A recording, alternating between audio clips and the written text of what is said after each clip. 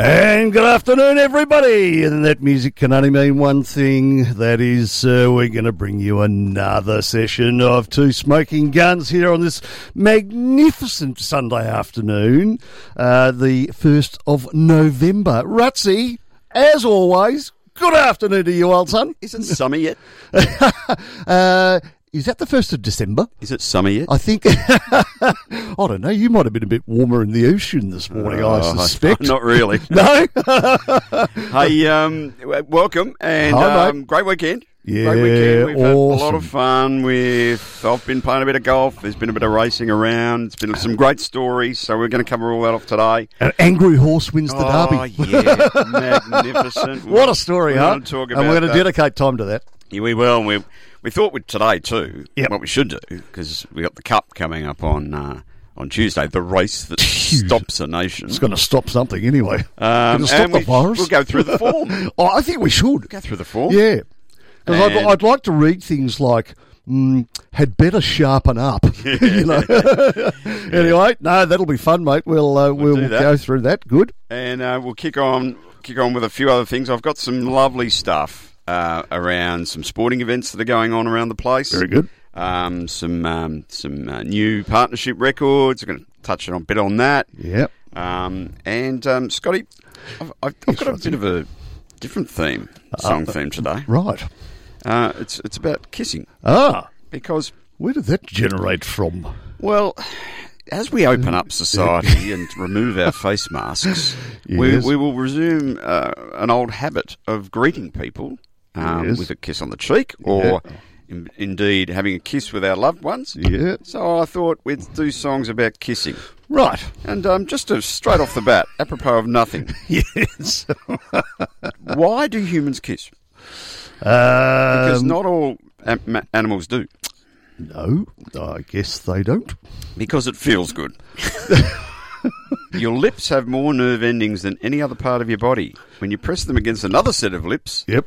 it feels good. Right. Along with the oxytocin and dopamine that make you feel affection and euphoria, kissing releases serotonin, another feel-good chemical. So not as many in the cheek. No, just a few on the pucker, on the So, smack on the lip. So we'll talk about kissing, amongst many other things today.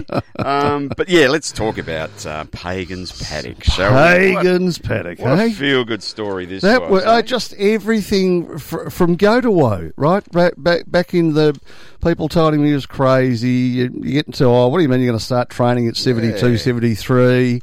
Right down to the fact that he owns the thing outright. And there's a reason why. And then he gets offered $500,000 for a 50% share and says, thanks, but no thanks. Never won a race. Never trained a winning horse. Jock that's never won a Group 1, and why don't you step us through the rest? Well, Isn't that enough? For those that don't follow the racing caper Wow. like we do, Dennis Pagan, who used to be coach of North Melbourne, Yes. he played for North and then coached them Yep. famously to a premiership glory, and then he won two flags. I Two believe. flags. Two flags. And Coach Carlton. And Coach Carlton. So he is now the toast of Australian sport after the dual AFL Premiership coach scripted an improbable racing fairy tale by winning the $2 million Victoria Derby with a horse called Johnny Get Angry on Saturday. And What a wasn't it great great name, when the race caller was going, "Here comes Johnny Get Angry." And Johnny Get Angry is named after a 1962 Joni Summers hit song. Yes. Did you know indeed. that? I There you did go. know that. Yes. In his first year as a trainer, the premiership coach dissolved in tears of joy after Lockie King guided the 21 buck outsider to victory over Hit the Shot and the favourite Young Werther. It was, he's 73 years old, settled in a race since it's only his 12th runner he's ever had. Yep. And he's only been licensed since July last year. It's only his second win as a trainer. Unbelievable. And it was Johnny Get Angry's maiden win at its seventh start. Yeah, exactly. Right, everything about this is remarkable. He owns it outright, so it's earned him 1.2 large ones. Yeah. Which is good shekels. He's paid himself a training fee. Yes. And then the kid, the jockey, fantastic. So the jockey, King, this is Lockie King, his father, Yep. right, Stephen King. Correct. He rode two Derby winners. and he's a Melbourne Cup winner. Yes, he is. His dad. He is. And Good rider. You know, he said he'd been under pressure to dump the young jockey for a more experienced rider, but he stuck with him, and he's an apprentice. Yep. So he doesn't get paid. Oh, he doesn't either. So Doesn't get paid. all the shekels go to the pagan palace. Yes. I'm sure he'll fling I'm him a sure he couple. would have given him a riding fee. Put a bit in his bank account for later or something. Yeah, not into his betting account, though. But no, it was a fantastic story. And one of the Brilliant. great things about it was the vision of him after the race. And he was speechless, literally Yeah, speechless. he looked as though he'd been hit in the head with a mallet. He was just dumbstruck. Mouth open, crying, just not a word coming I forward. thought he was having a stroke or something when I saw him. Oh, I tell you what. Terrible. And then he's gone on with, it was really good to be involved in. Yesterday I had a lunch, too much to drink, and I was just going to enjoy today. Yeah. And then he turns out he's half cut, he's hung over, and he's won it. And his wife had to tell him to stop doing interviews at 7:30 because no one could probably understand him. So, Had a magnificent preparation, didn't he? Good preparation. Yeah. Freshly raced. Over freshly, I think, is what he Over-freshly wanted. raced. Over-freshly, correct. Hey, mate, can I give you something today? Yeah. I want to give you donuts. Oh, yeah. Hey? Donuts. Donuts. Yeah. I'm giving you donuts today. That's good. 0-0, buddy. 0-0. No deaths and no new cases, bringing our average, rolling 14-day average down to 2.2. That's under the 5. That's well under the 5 for mine. Last Why time aren't I we- checked, why aren't my we- abacus. Why aren't we free? Another week. Another week, mate. Yeah, 9th of November, mate. That's good. I'm looking forward Anyway, to it. yep, So, whatever that what we means. should do is I've got the form guide, Yes. and we should probably go through who we think are our fancied horses in the Cup. Yes. Because I've got to tell you that yesterday's race day, I had 6 seconds. Unfortunately, I didn't back them for second. I backed them for first. Oh, did you? So I've now got a truckload of bonus bets I've got to spend. Oh, you get the money back if you're on second or third. You get a bonus. Bonus bets. effectively. Well, I was told by a member of my house, back the angry one. Back the angry one. And we did. Oh, good on you. Back the angry one. Do you know half of his premiership winning football team didn't? Yeah, I did read some of that. And I'll tell you and this is a life lesson, because I'm going, all right, we're going to have a lash at this, so we had a lash. And then, with about 2 minutes to go, a trifecta came to my head of what I needed to do.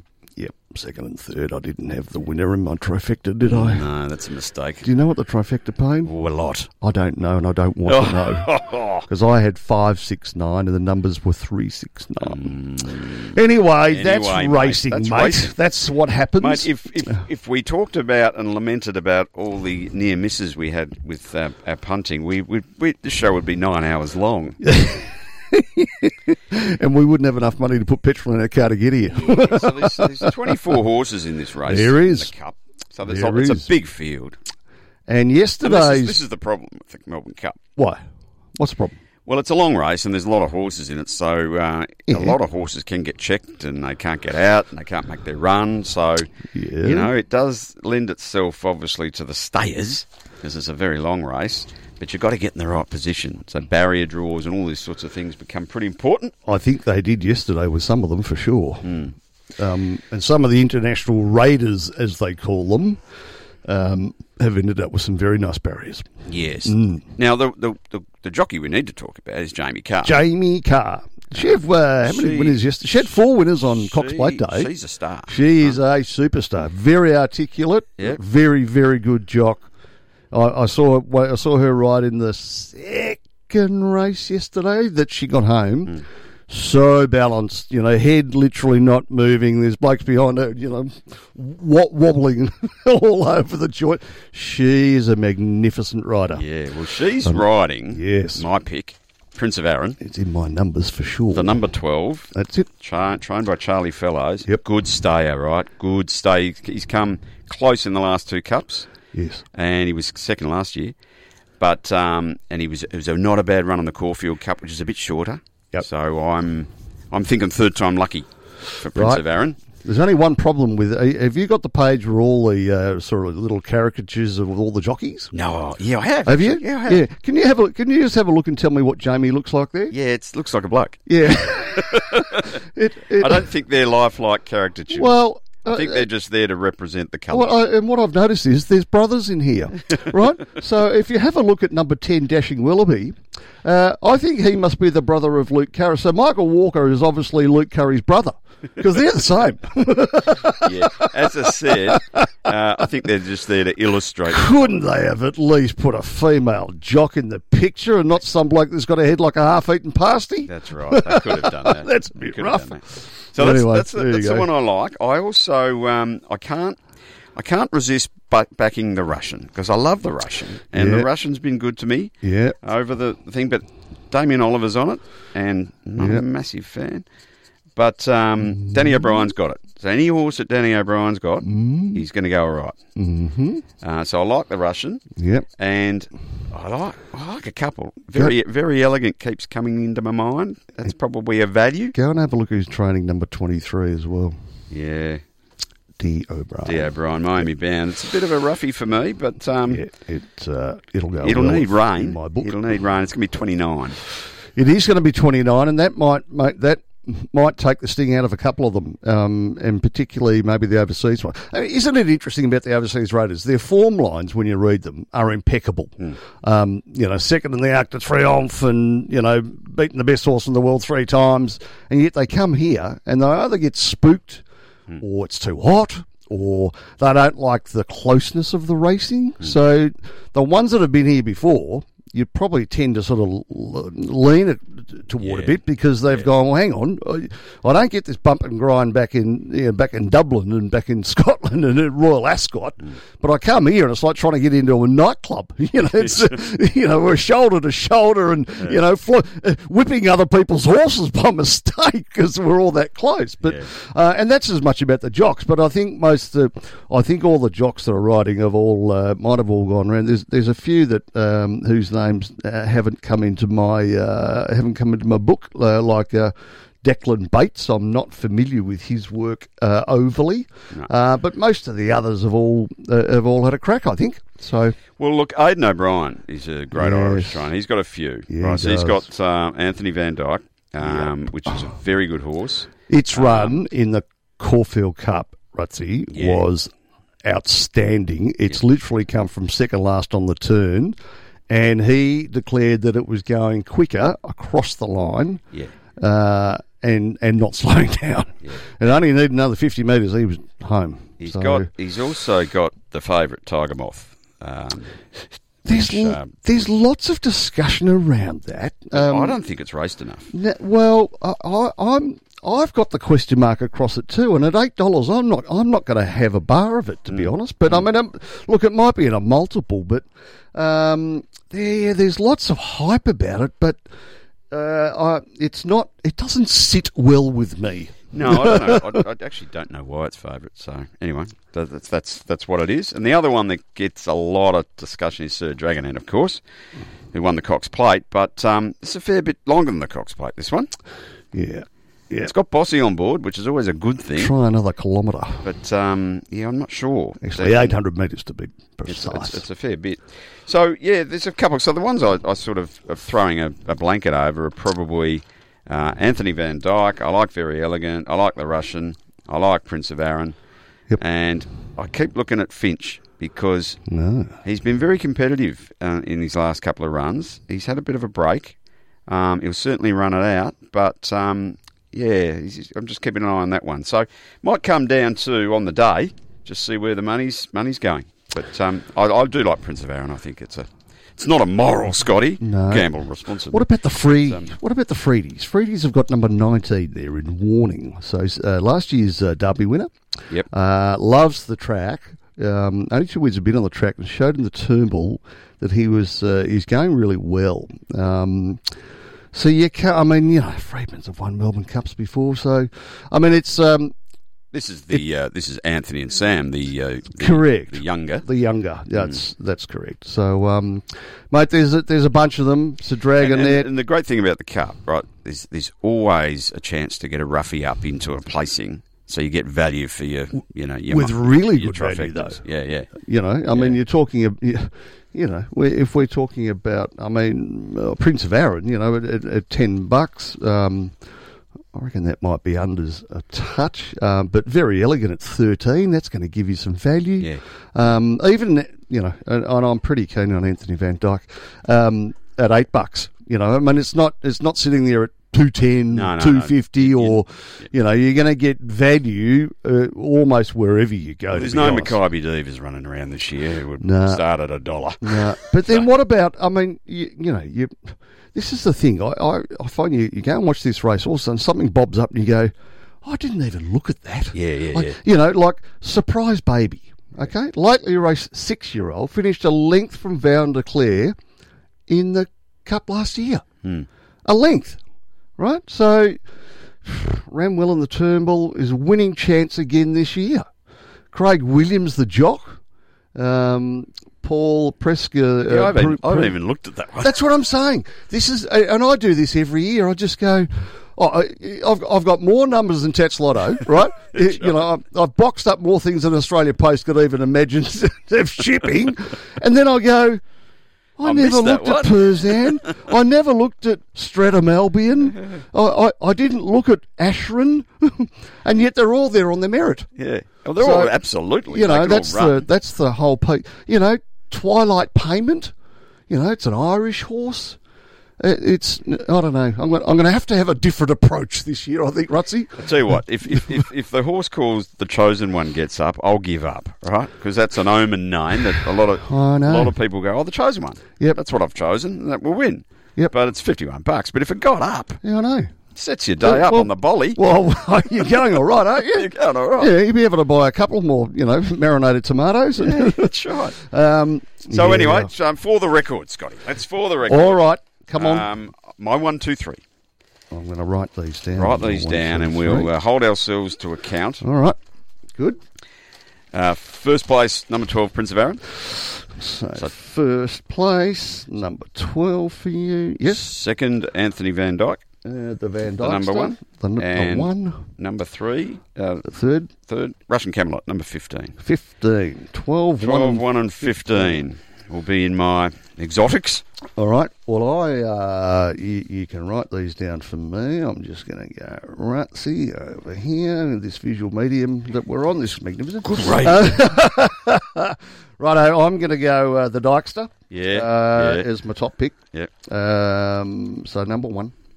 I am going to have Jamie in there at Prince of Arran. So I'm going to go. I'm going to go 12. And I can't decide whether that's second or third because I'm going to box these anyway, so it doesn't really matter. And I actually probably want the Arran to get up. And I am going to go wide. And I am going to go back to the horse I was just telling you about. Miami Bound. Well, it was Miami, either Miami Bound, and I can't decide on this. So I'm still either. Well, you can box 4. I might even box 4. I might just have that 50 cents, right? Yeah. So which means I got half. Which means I can pop 4 in there. No, the other one. The other one I wanted was the one I was just telling you about with. Yeah, how am I going? Not well. No, I'm not going very well at all. I'll find it. Just bear with me. James coming? No. Mellum? No. Jamie, I've got? No. I can see why you're having trouble picking winners. Yeah, because I can't even find something I spoke to you about 3 minutes ago. So I'm not going very well at all. I'll get there. Oh, no. Surprise Baby. Oh, yes. Yes. Well, that's value. With it's $9. But, so I can't decide between the 13 or the 23, but I think I might pop them both in then. And I might even... How are we going, though? Because we haven't even discussed last year's race winner, Vow and Declare. Oh, gone. No, I mean, that's the thing. Isn't that ridiculous? Yeah. Jamie Mott, ripping good jock. Yeah. Last year's winner, and it's at $34. Yeah. I mean, we've got to put it in. It's obviously trained off. So now I'm up to 5 horses. So it's now going to cost me $60. What's a box trifecta with 24 horses? About 8,425,000. Well, I mean, a box. That's where you're heading. Well, a box for 5 horses is $60. Yeah, so you're going to have that for 50. You can have that for 50% share at $30. That's it. But you've got to put the 3 in. I think you got to have a bit of value around it. Well, I just and then we're completely. No, you did have Oliver with Russian Camelot. Yeah, didn't I got you? the Russian. I like the Russian. Righto. All right. Well, I hope that's educated all of our listeners. Yeah. And all those numbers, completely ignore them. Yeah. We'll take a break. All right. After the break, Gee, clicked along, isn't it? Yeah, clicks along. After the break, we're going to play our first song in our Kiss theme. Right. Is it by Kiss? Well, it's not actually. It's by dint of just a perverse thing. Oh, I've picked songs about kissing, not bands called Kiss. Oh, okay. So I don't know. That's just. I was going wide. That's just me. Back in a minute. Righto. For the City of Kingston's Australia Day Awards are now open. You can nominate an individual or a community group if they've made a noteworthy contribution to the City of Kingston. Recognise their outstanding service and achievements by nominating them for an award. It's quick and easy to nominate. Just head to kingston.vic.gov.au/Australia Day. Nominations close 5 p.m. Monday the 9th of November. Southern FM sponsor. When your future feels uncertain, it's time to ask for help. Bendigo Bank has been helping our customers through tough times for over 160 years. If you're a Bendigo Bank customer, talk to us about ways we can help you through this one. We have financial assistance packages available, so don't wait. Visit our website or contact your local Bendigo Bank branch. Together, we'll see you through to better times. Bendigo Bank, the better big bank. Southern FM sponsor. The average person spends 44 minutes a day thinking about food. At Oz Harvest, thinking about food is a full-time job because we're always looking for new ways to nourish our country and combat food waste and hunger.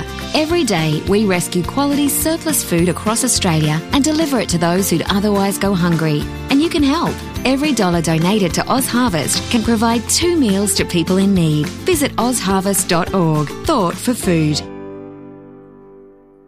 There's no doubt everyone is feeling impacted in some way by coronavirus. From work-life disruptions to financial stress, our days look very different. It's normal to be feeling a little overwhelmed or perhaps completely out of your depth. That's why Beyond Blue has developed the Coronavirus Mental Wellbeing Support Service. It's free and available 24/7. So if you're feeling unsure about how to cope, chat to one of our expert counsellors by calling 1800 512 348 or visit coronavirus.beyondblue.org.au. Southern FM. The sounds of the Bayside.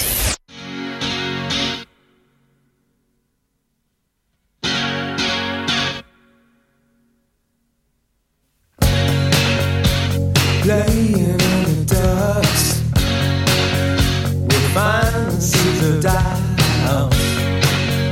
Don't water them with your tears. Don't think about all the years. You'd rather be without.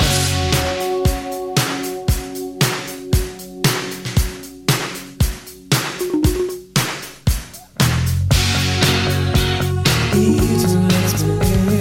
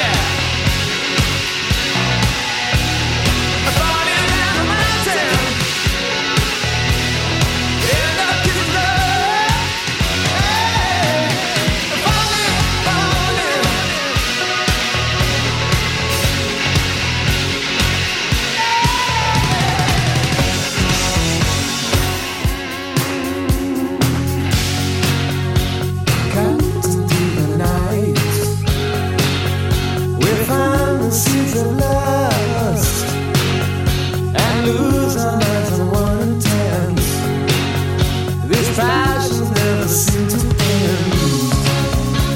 Falling down the mountain, and the kissing dust. Look a little closer. Sometimes it would hurt.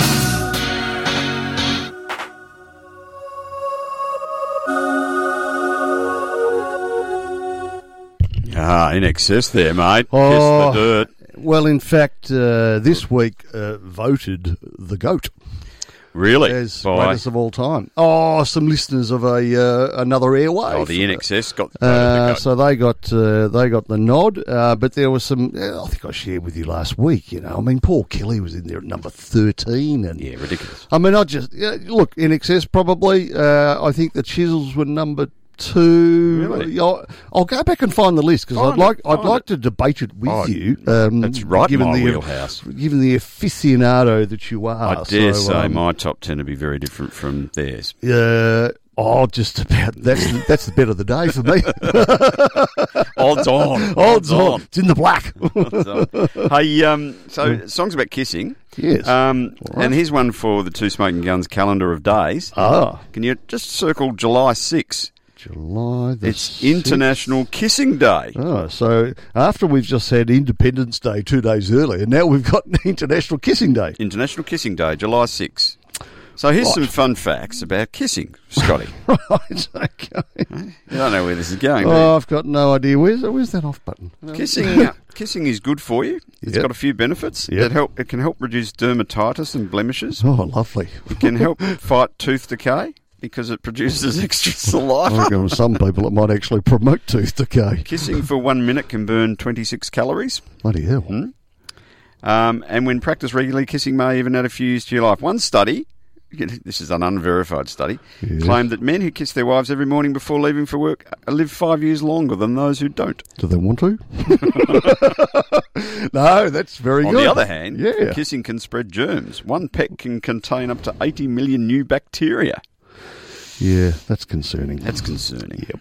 That's a Did you know that we spend 2 weeks of our lives kissing? On average, people spend about 336 hours snogging Right. of their life. Really? There you go. Yeah, okay. Lips are like snowflakes.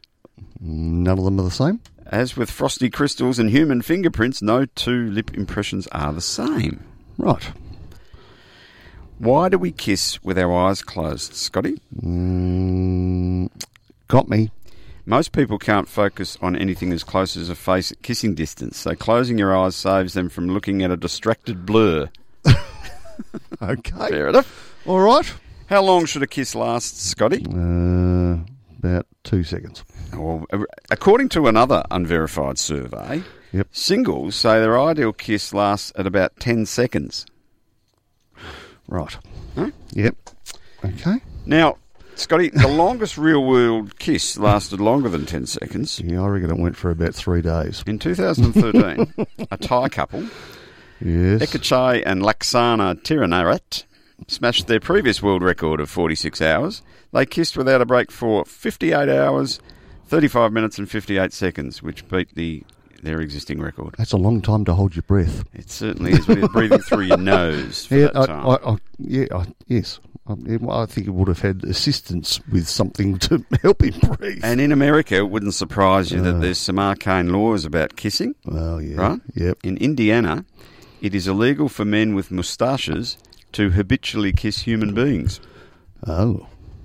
Right. It's an old law. I don't think it's actually been punished or Might be one particular upheld. part of society that might be really problematic for. And in Colorado, in Vikings. Logan County, a man is forbidden to kiss a woman while she's asleep. Don't know how they're going to. Why? I don't know how they're going to bust him. Why? And in Hartford, Connecticut, Yes. men are apparently prohibited from kissing their wives on Sundays. Can I say it? Only in America. Only in America. Only in America. Hey, you it's go. going to be an interesting week this week, isn't it? In the US of A. US of A. Did you watch it? Did Did you watch the Borat movie? Watch the Borat Oh, movie. how good. What was Rudy Giuliani What was he doing? thinking? What was he Gee thinking? whiz. She's too old for you. She's too old You for must you. you must leave. I like. How much for her? He's very polarising, isn't he? But I tell you what, he's just brilliant. I mean, is he almost genuinely the only person on the planet that could be so politically incorrect and still get away with it? Get away with it. Yeah. Hey? It's I mean, his stuff is it's outrageous. It I mean, is. absolutely outrageous. It is. But there's something in our DNA that it's not that we want to offend those people that might be offended, but it goes back to the Paul Hogan days and the Benny Hill days, and it was just funny stuff. What's great about him is he's really exposing how ignorant Americans are. Oh, 100%. And 100%. that's the whole premise of his character, which is sheer genius. And there's 5 or 6 scenes in that movie that I was crying. And sometimes he says stuff that you'd actually like to say yourself, potentially, and you go, oh, I'm thinking like you, brother, but I can't say it. But you're on the silver screen and you're getting away with it. So, no, it's just, the bride at home was sitting with me watching it, and she did look across a couple of times and give it what the heck is this? But we watched it as a family. Oh, that's Family seriously. Hey, before it runs away from us, 1st of November also is the demarcation point for something else. Today? Movember. Oh, Movember, yes. Movember. So you're going to have to carry me because I've got more chance of growing a third leg than I have of growing a mo inside 30 days. But you go well. Oh, I'll have a crack at it. You go well. So I was almost going to go and sort of get one of those little, fake ones today. I might have to do that in the coming weeks just to participate. So anyway, very good call. So we do have the US election on Tuesday. Yes, indeed. We won't get a result on the Tuesday. You know that. No, it might even it could take a couple of months, couldn't it? Yeah, they've got to count all the votes. Hey? I don't know why they don't start counting them, but anyway. Yeah. So where we're up to is Biden's got a lead at the moment, according to the polls. About 7% or something, 7 or 8%, is it? He's made small gains in Georgia, North Carolina, crept up in Texas, but the president's making gains in Florida and Pennsylvania. So he's got an average of about, he's got 51.4% of the vote. Trump's got 43.5%, according to polls. Right. I just thought we should give you a bit of a rundown on the two contenders, Scotty. Yes. I saw this in the paper. I try to ignore them if I can, but anyway, I'm happy for you to... This is all we'll do in pursuit of entertainment. All we'll do on politics is this. Okay. Joseph R. Biden Jr., full name, age 77. Yep. Birthplace, Scranton, Pennsylvania. Yeah, of course. Democrat. Yep.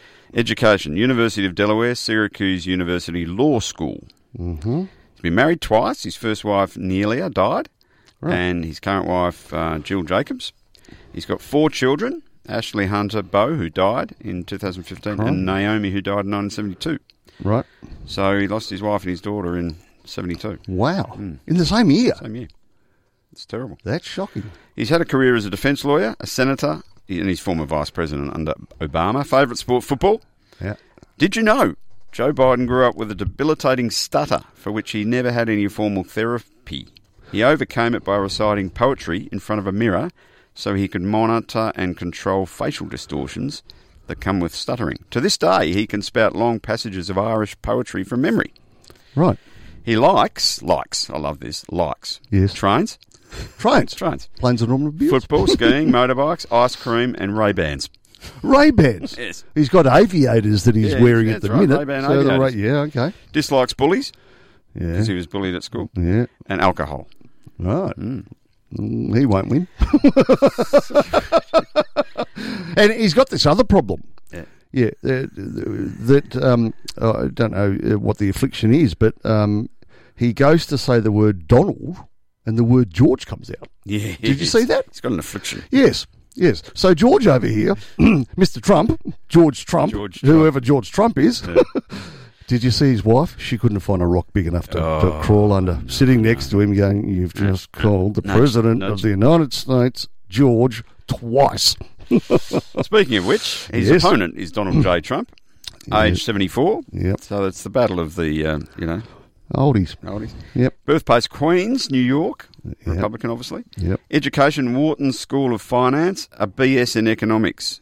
I don't know whether that means it's a bullshit in economics. Anyway, he's had 3 wives. He's had the first one was Ivana Zelnikova, divorced. Yep. Then Marla Maples, divorced. Oh, that's right, Marla. And then now Melania Naus. He's got 5 kids: Ivanka, Eric, Donald Jr., Tiffany, and Barron. I don't think I've even... Barron's the young one he's got with Melania. Melania. That's that keeps bobbing up and going around on Career, airplanes. real estate developer, brand name, and former reality TV star. Oh, please. Favourite sport, golf. And I'm going to talk about his golf in a minute. Don't worry about that. Did you know Donald Trump has a germ phobia and prefers not to shake hands? He likes Twitter, Oh, really? Macca's, KFC. He's big on Macca's, Loves apparently. Macca's. Yeah. gold casinos, Gold casinos. beauty pageants, Oh, sweet spot. red ties, Yep. fake tans, Yep. reality shows, Yep. and Florida. And comb overs. And comb-overs. He dislikes New York, taxes, and celebrities. Oh, celebrities. Oh, really? Until it suits him.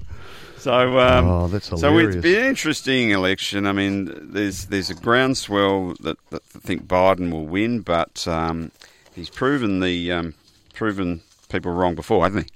Yes, and in fact, I caught a little snippet. Are you familiar with the work of one Mr. Mike Moore? Yes. Who's very sort of anti-everything politics and takes the P15S out of most of them. Yes, he does. He said, if you think for a minute that the gap between them is what it is, he said, halve it.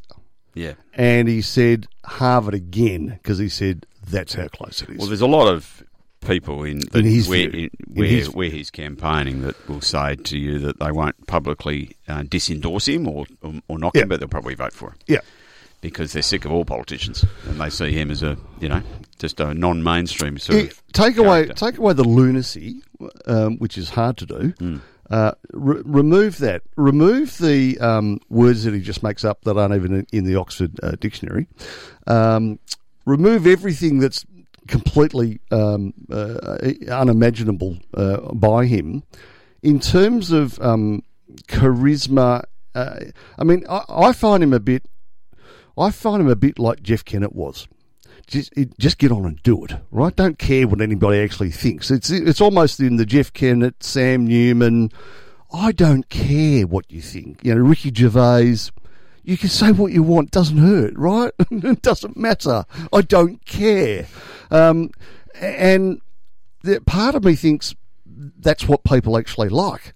I mean, he's gone and caught up with, Two Bob Nuclear, Tin Boy, Rocket Man. Rocket Man. Right? He's gone and done that.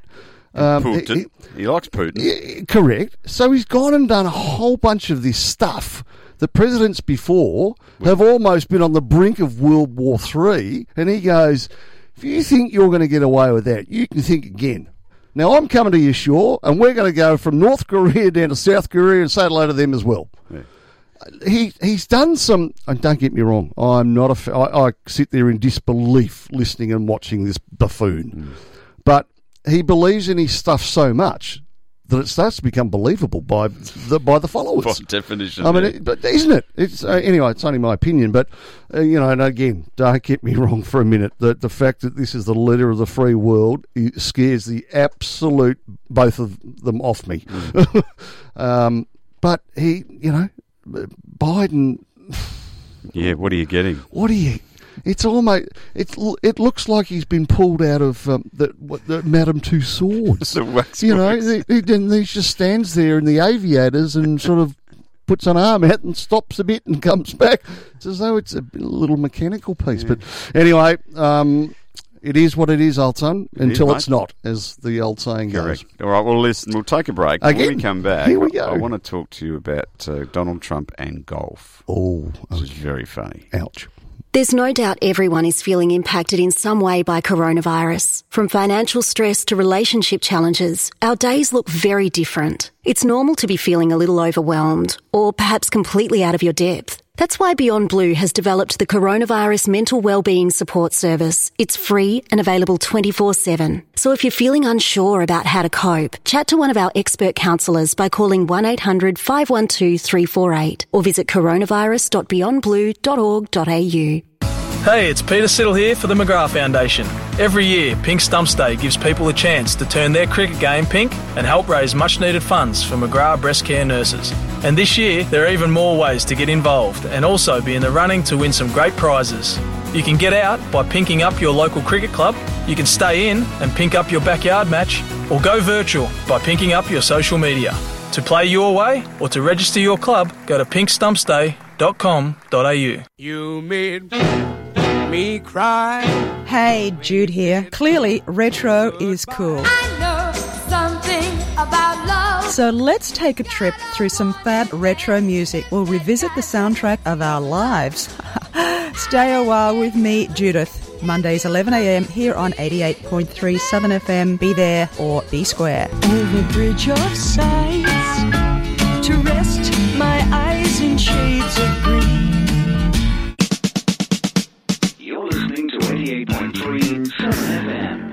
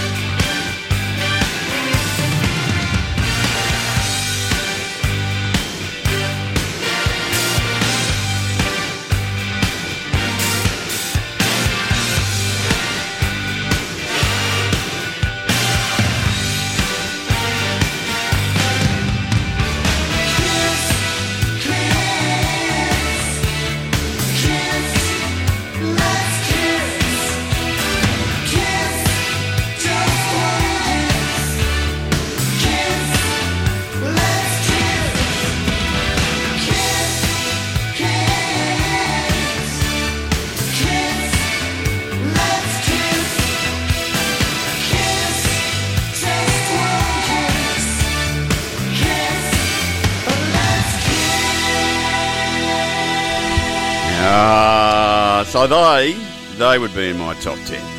The Yes. models. The great Yeah, models. well, they're fantastic We band. love the models. Absolutely fantastic band. So I want to talk to you about golf. I've been playing a bit. It's been nice to be getting out and having a round. We must have a round too, Scotty. We must, old son, absolutely. And I couldn't help but notice a little snippet in the paper where Joe Hockey, who's the ambassador to the UFC, former ambassador, he was telling in an interview, he said Donald Trump's very competitive on the golf course. He said he does the odd sledge at the wrong time, just on your backswing. Yes, and he cheated a bit. So that prompted me to. We had this brief discussion in a previous show, but can I share the one other piece with you about that, just very briefly? Is that he also shared a piece around. They're on a particular hole, and Joe was, I don't know, call it 170 metres out or something, and the president was ahead of him because the president is allowed. He's allowed to drive his own golf cart onto every green. Yes, I know. Right? So Joe's gone, Prez, I'm just going to lay up, so can you just move? To which the president allegedly has turned around and gone, no, just hit me. Just aim for me. Come on, just hit me. So, as Joe put it, you have to do what the President of the United States says. So he's gone back to his golf bag, he's pulled out another club, and he's addressed the ball. And just before he's about to take a swing, I think a member of the Secret Service came up behind Joe and just had a quick word. Joe, may I have a quick word? It wouldn't be a good idea, Joe, for you to hit the President of the United States.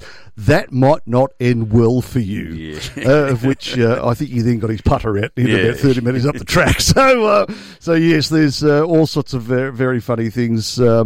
Apparently, he's not one that you particularly would enjoy playing with, I don't think. No, well, there's a great book. All right. There's a great book written by a guy called Rick Riley. Yes. It's called Commander in Cheat: How Golf Explains Trump.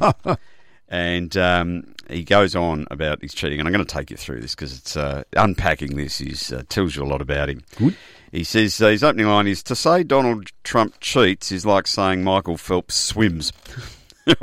He cheats when people are watching. He cheats when they aren't. He cheats whether you like it or not. He cheats because that is how he plays golf. If you're playing golf with him, he's going to cheat. And in layman, so he's a former Sports Illustrated columnist. He's played with Trump. He's spoken to dozens of players, amateur and professional, to recount some of the president's worst cons on the golf course, starting with his declared handicap. Do you know what his declared handicap is? No. 2.8. Now, to put this into context for people that don't know what a handicap is, the lower the better, right? Yep. So, for instance, Jack Nicklaus, who won 18 golf major titles, generally considered the greatest golfer in the history of the game, his handicap is 3.4. And Riley says, if Trump is a 2.8, Queen Elizabeth is a pole vaulter. Shortly after he became president, Trump played with Tiger Woods, who was then the world's number one, Dustin Johnson, and Brad Faxon. Mm-hmm. Given the quality and profile of his companions, you might have thought Trump would have been on his best behaviour. Not so. So he played with Tiger and he still cheated playing against Tiger Woods. On one hole, Trump dunked a shot in the lake, but as his opponents weren't looking, he simply dropped another ball. And then he hit that in the water as well. Oh. So then he drives up to where it went in, drops another ball and hits it on the green. Just carries on. Yeah, and no penalty, I bet. And the actor Samuel L. Jackson played around with him, and he hooked a ball into the lake at Trump National, and his caddy told him he found it.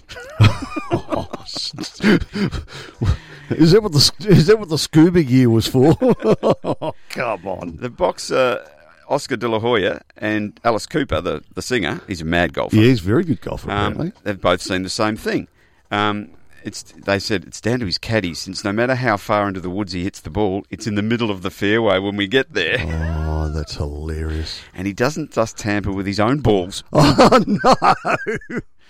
During a game with Mike Tirico, who's an ESPN football announcer, Mike Tirico hit a 230-metre three-wood to an elevated green he couldn't see, but he knew it was close. Yep. When he got to the putting green, his ball was nowhere to be seen. It was 50 foot left of the hole in a bunker. Oh, stop it. Made no sense until Trump's caddy caught up with him after the round and said, You know that shot you hit on the par 5? Yeah. It was about 10 foot from the hole, Yeah. but Trump threw it in the bunker. That's just disgraceful. Even Trump's golf courses lie. As the owner of 14 golf clubs and with his name on another 5, Trump has been known to wildly exaggerate their standing in course rankings, overvaluing them and even playing fast and loose with their locations. Oh, my God. And there's a quote on his course at Bedminster with a quote from renowned course architect Tom Fazio that says, "This is the best design I've ever done." Except that's not true because Fazio said I didn't say that.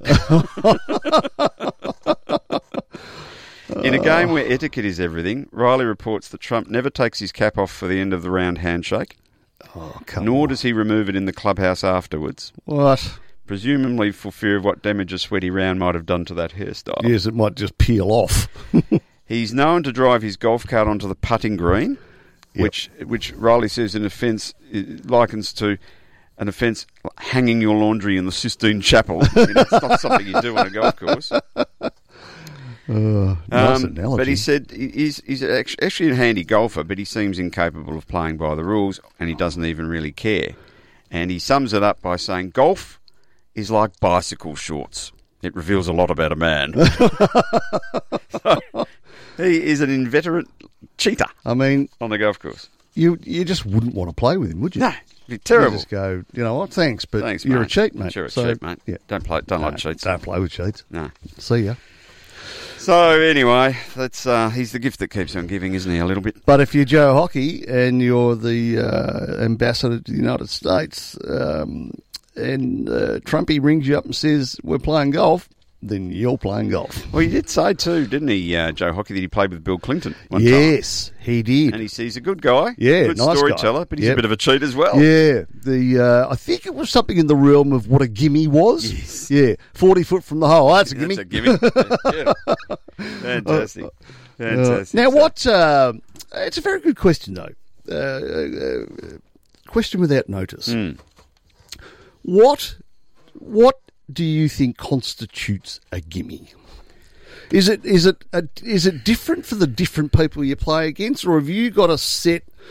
No, have you got a set scenario whereby if it's over, say, 20 feet, and you get within 3 cup lengths of the hole, is that a gimme? Oh, it's 6 inches. It's a gimme. So is that how big's the hole? About 3 inches, 4 inches, two cups. So 2 cups. But you're not going to miss many of those, are you? So no. But my point being, if you've got a 6 foot putt and you miss, and you miss by 2 cups, is that a gimme? Well, there's no gimmies in comp. No, not at all. No, this is a mateship Yeah. thing of mate, just take it away. Yeah. You just take it away. Yeah. It just depends on the nature of the social.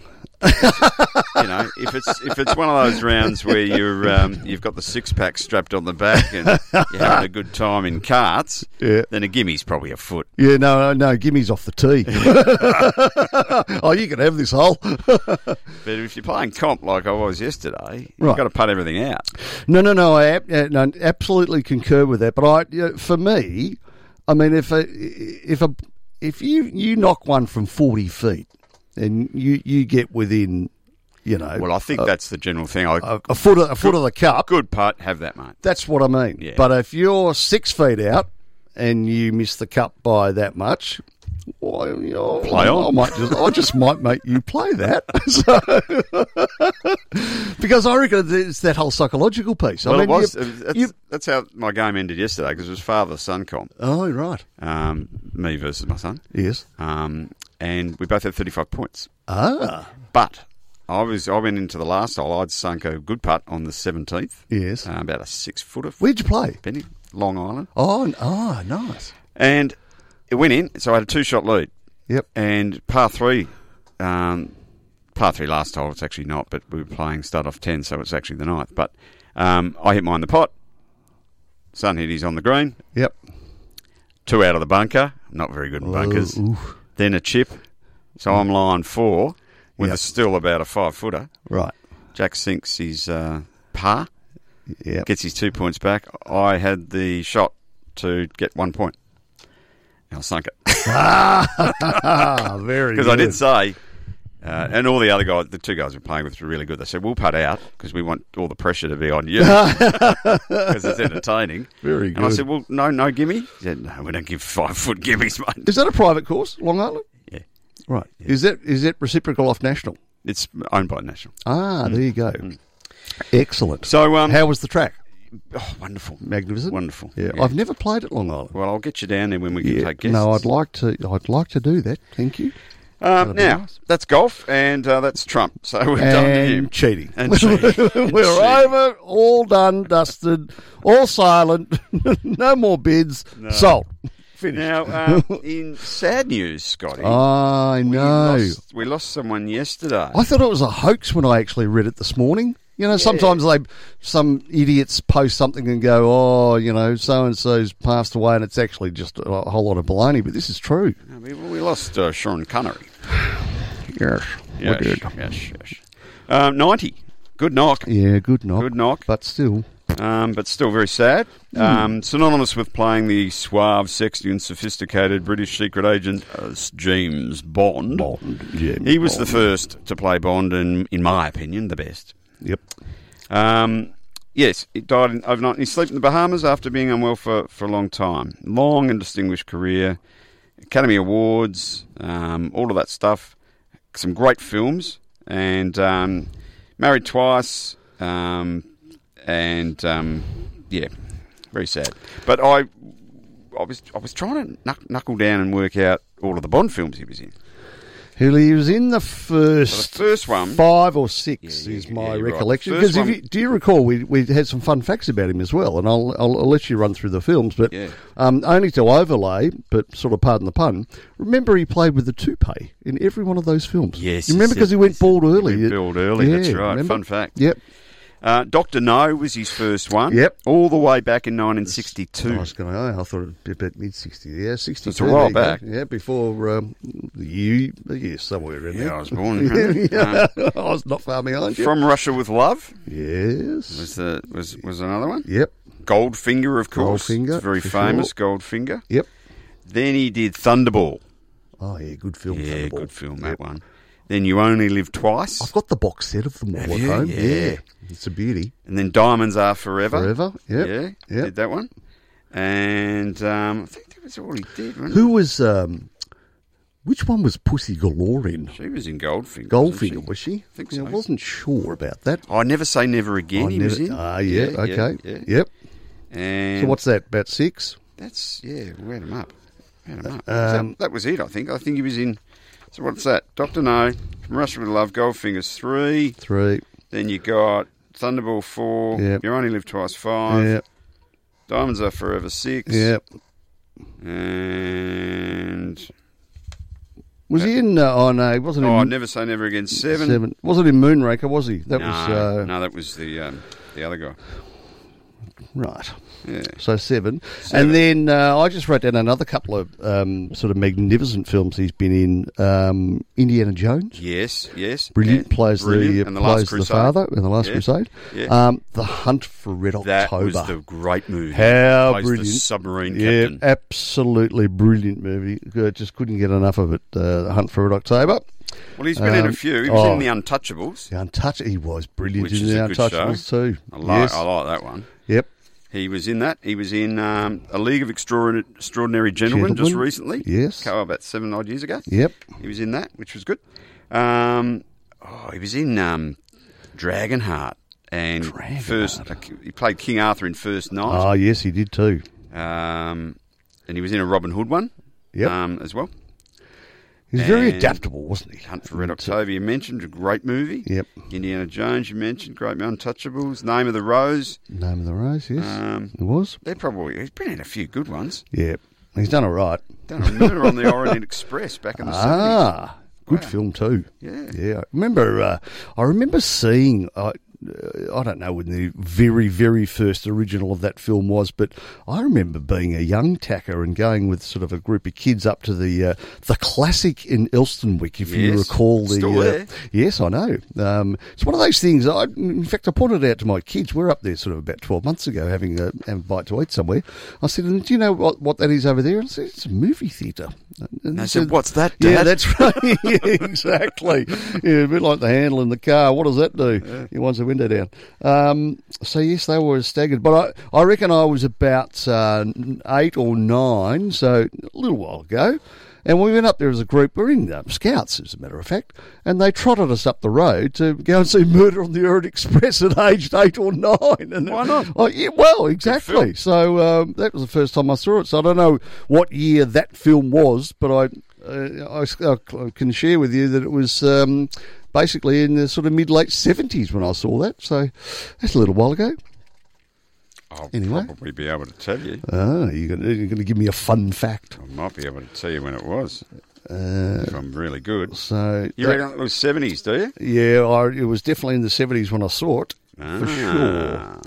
So and I reckon. So I don't know whether it was sort of released. 74. There you go. 74. Wasn't far off, was it? So it was released in 74 for the first time. Yes. So it must have been. I've seen the original. You must have seen the original. Yeah, and it was very, very dark. A lot. There wasn't a lot of colour in it. In fact, was colour even out? Movie theatres are supposed to be dark, Scotty. Well, no, in terms of the picture itself, it was very very dark. I'm with a you. lot, because there were people being killed in the dark. So it was a dark theatre with very dark scenes. So we didn't see very much other than screaming and then dead bodies turning up the middle of nowhere. It was black and white, was it? Yeah, well, that's what I'm saying. I reckon it had to have been black and white still. Film noir, as they call it. Because when did we get colour? About 76, 77?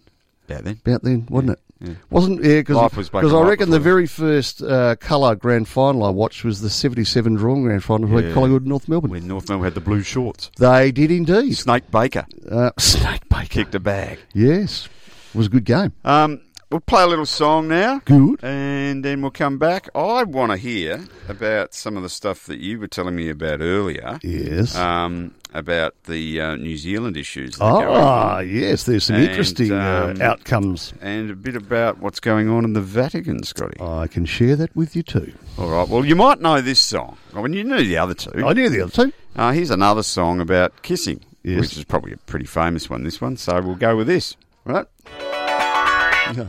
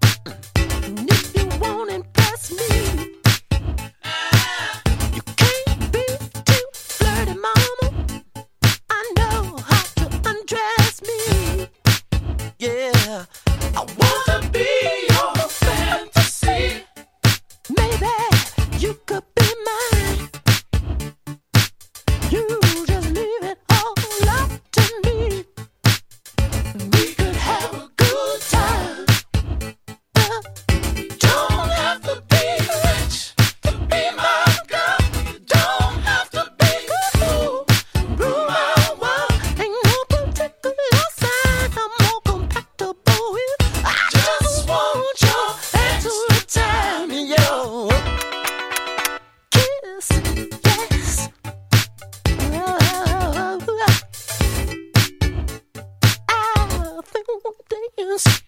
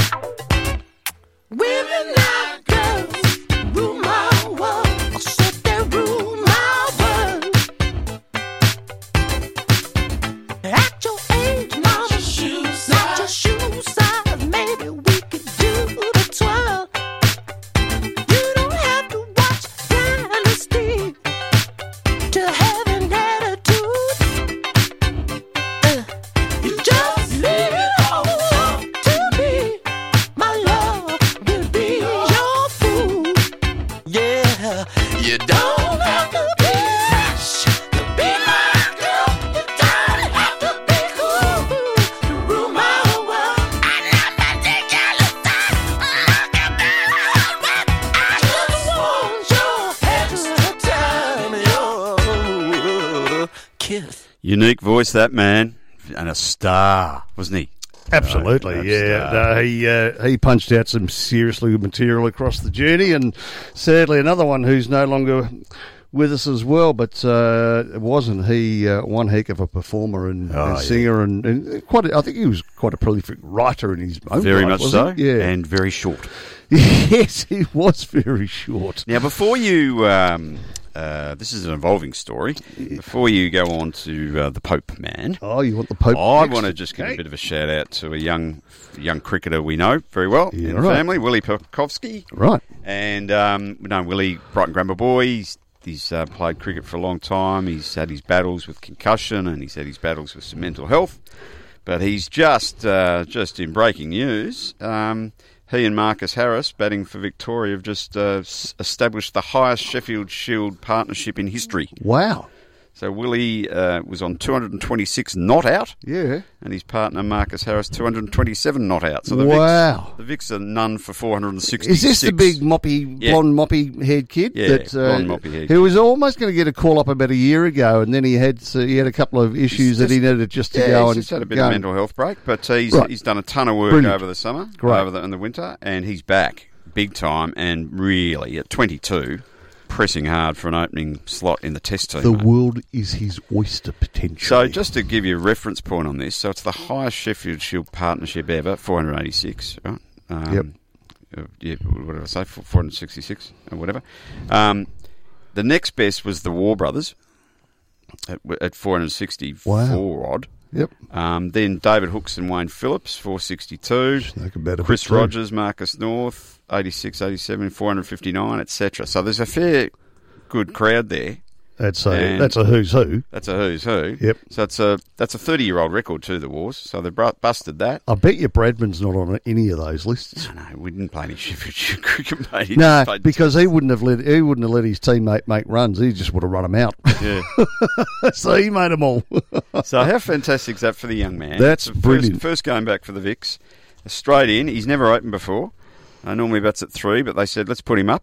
And that's how he responds. So I think he's found his spot. Do you know what I love the most about that story? Is that, on the cusp of being sort of launched in 12 months ago, that him or those around him and as a collective had the intestinal fortitude to say, do you know what, I'm actually not feeling as good as I reckon I need to be, and I need some time out, and that he gets the support, the people around him support him, the Australian Cricket Association or whoever the body is, and he gets given that time where it would have been very easy for him to go, gee whiz, you don't get this opportunity too often, it's now or never, which might have even been a thought in his mind, I don't know, but well done to him and all of those people people that were around him and supported him to get him, and I'm sure that's why he's having the success that he's having now, because he's in a good place. He's in a very good place. That's a very good thing to know. Well said, and he's getting good support, and Brilliant. He's in a right frame of mind, and there's been no doubt ever about his talent. Yeah, apparently so. We've seen him play junior cricket. Yeah, He's right. a star from when he could bloody walk. Can he bowl a bit? No. Does he bowl? No, Just he doesn't need to, mate. Just accumulates runs. Just wiggles the willow. and a nicer young bloke. You will not meet. Yeah, nice. He's a lovely young man. Look forward from a very good family. Look forward to watching him. Congratulations to Willie. Yeah, and brilliant. Just apropos of nothing, I thought that's a lot of runs, right? Yeah, without unbroken. Yeah. I looked at the top 10 partnerships for cricket in Test matches. Yep. And there's only 4 scores better than that in Test level. Right. In terms of partnerships. 467, Andrew Jones, Martin Crowe in 1991. New Zealanders. Versus Sri Lanka. Yep. 576, this is second. Rohan Mahanama and Sanath Jurasaya for Sri Lanka against India in 1997. That would have been on a road. Oh, that just a dusty road. There would have been a one of those bulldozers just flattening it out. And the highest ever Test partnership was Jaya Wardner and Kumar Sangakkara for Sri Lanka against South Africa in 2006. 624 partnership. It's not bad against the South Africans, is it? Pretty good. Jaya Wardner and Sangakkara are stars. Where was that played? That was played in Colombo. Oh, yeah, I thought it was on in Nepean Highway. That's right. Yeah. Correct. Yeah. So anyway, that's a hell of a lot of runs. That's a long time out batting, and good on all those. Good on Willie. We can say it, can't we? You know, it must have been a road. But as you say, you've still got to be out there. You've got to concentrate on every ball. You know, goodness knows what the heat was wherever they were playing, because it's a summer sport, so it's likely to be pretty warm. You know, you got to get every single minute right. So whether it's a road or not, but certainly the roads are more appropriate to play on if you're a batsman. Let's put it that way.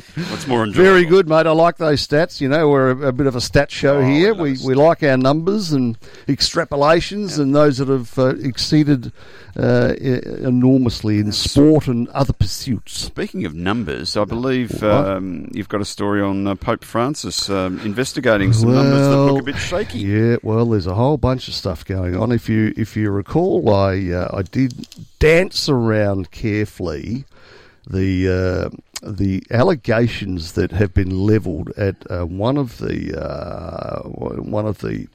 members of the Vatican, who's now been asked to move on. Yes. For the redirection of some funds that may or may not have come here to Australia, and may or may not have been distributed to possibly people allegedly that might have had something to do, allegedly, with the incarceration of Mr. Pell. You have mentioned this, allegedly. And that's where I'm going to leave that piece. So back in 2013, Pope Francis, he was elected on a mandate to clean up a series of scandals in the century-old institution. And he's reformed some laws and fired top financial officials to bring the Vatican, I love this, into line with international transparency money laundering standards. Right. How can you have a money laundering standard when it's called money laundering? Is that like saying, provided that you use that particular account and Joe P over there gets a sling and a couple of shekels going to the Mother Teresa account, then it's okay? Yeah. So let me just go back. There's acceptable money laundering and not acceptable. Well, there's standards apparently. And he didn't meet the standard. Let me go back if I may. So Pope Francis, he's preparing to ram up his fight against corruption in the Vatican. Just weeks after the shock ousting of a cardinal over embezzlement accusations. So there's not only funds going off to people that shouldn't be getting it, there's the lining of one's own pockets, allegedly. I've had to change many things, and many more will soon change, the Argentine pontiff told Italy's and Kronos news agency about his anti-corruption strategy. I mean, heaven forbid you'd have to think that there's an anti-corruption strategy in place with the Vatican, allegedly being the world's biggest bank for a start. So I've been through 2013, the 83-year-old forced the resignation of Italian Cardinal Angelo Bucci, who had been accused, I'm reading, so it's he's been accused of siphoning off funds destined for the poor to family members of his own. His own? He denies all said charges. Of course he does. Francis said, this last piece is just beautiful. Pope Francis says he'd been warned years ago that if he became Pope, what do you think? What do you think they suggested that he should do in order to make sure that his food was okay? What? When he tastes it first? Get a dog. Oh, really? People said the Pope should get a dog and make sure it tasted all of his food. Hey, Rufus. No! Can somebody get Rufus? He's bolted. Am I reckless? A bit careless? I wouldn't know, he said. I don't fear consequences against me. I'm not afraid of anything. How's that for some powerful stuff out of the Pope, out of the big church? The Pope Master. So don't worry, don't take him on. He's not scared of anybody. So yes, intrigue on so many levels in the Vatican, which is, I just think let's just watch this space. That might be the gift that just keeps on giving for us for a little bit. Taken over from Randy Andy and co. Gee, hasn't that gone quiet? Hey? Oh. How's Ghislaine Maxwell stuff gone quiet? Oh, gee, I'll tell you. Hey? It's almost as though it's a block of ice, isn't it? Yeah. And it's just slowly melting, and it's just one day. People are going to go, what was that about? There'll be a little puddle, and then the next day it'll be gone, and they'll go, where'd that block of ice go? Yeah. Where did that story? Oh no, it's just gone away. Oh, Yeah. oh okay. Next. It was just a creeping assumption. Oh. Now here's something you might not know about our friends across the Dutch. The Dutch. New Zealand. Yeah, Dutch as in not up in Europe, but across the ditch. Correct. I read this with great interest, and is certainly an interest in respect of the newly re-elected Prime Minister. Jacinda Ardern. She got up again, isn't she? Yeah, That's right. Comprehensively. Yeah, comprehensively. 2/3 of New Zealand voters recently have chosen to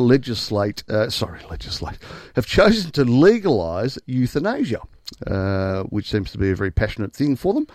But a push to legalise marijuana for recreational use has been narrowly defeated. The country's election commission yesterday released the preliminary results of two referendums held on the same day as the October 17 parliamentary elections. That's a big day. Vote her back in. Vote that you can choose your way that you might want to depart, and then no Mexican tomatoes. So can you have some hooch?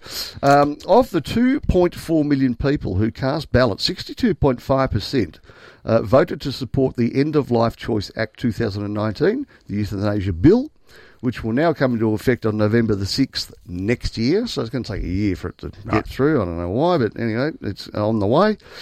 But the push to legalise recreational cannabis and allow it to be grown and sold under controlled circumstances was defeated. Now, recreational cannabis and controlled circumstances don't seem to be two things that I think would go together. No. Anyway, so whatever those controlled circumstances the controlled circumstance would be if the government controlled the means of distribution. Oh, well, so old mate who's up at Bentley Market. He's run the hooch shop. He's just got a little corner of his plant market now. Yeah, nothing wrong with that. So the yes vote had 46.1% support, while 53.1% of people voted no. There are still about 480,000 special votes. I don't know what special votes mean, but they're Bruce McAvaney. Yeah, they're special. They're the overseas ones, Rutsy, and they're to be counted, but these would have to favour legalising marijuana overwhelmingly in order to change the result. That being said, the margin of victory for the yes vote for euthanasia is already too large to be overturned. So it's going to hold on, as they say. What's the position in Australia? I know in the Northern Territory, legal. legal. I don't know if it is in Victoria. It's for medicinal purposes. It's legalised, but again, you have to be registered and controlled. What about euthanasia? I think it's legal in the Northern Territory. I think we're a long way behind. A long way behind. Yeah, I think so. That's a debate for another day. It's a big ethical debate. That's a can of worms, that one. And legal. And yet it shouldn't be, should it? It shouldn't be a can of worms. I mean, it should be discussed. Yeah, and vigorously, and really to get what is the right outcome? I mean, there are those that are for and those that are against are passionate about their respective views, aren't they? Here we go. Prime Minister Jacinda Ardern's spokesman told Stuff, that must be a newspaper, Stuff, yesterday that she had voted yes for both referendums. Good on her. Marijuana is already legal for medicinal purposes, and that will not change the result of the vote. Aaron Ironside, the spokesman for the victorious Say Nope to Dope campaign. Nope to dope. Don't you love some of these campaign names they come up with? Said the majority had voted no because the country already had a relatively high level of marijuana usage and people were reluctant to do anything to increase that. So they're all marching along regardless of what the bill says, mate. Don't worry about that. The New Zealand Drug Foundation, which campaigned for a yes vote, said it's time for an overhaul of this Misuse of Drugs Act, which is no longer fit for purpose. So there we go. All right. That's very good. Yeah. Good on them. Do we have to take another... We'll take a little break, Take mate. a little snap? Take a little snap. A little snippet. Okay. And we'll be back in a sec. Good. Everything in my life turns to crap. I can't sleep. I wish it all just stop. Sometimes I have these freakouts. It stops me from doing stuff. And I just need to get the hell away. Well, I finally got my boyfriend to see a doctor. She said he had anxiety. The doctor helped me deal with things.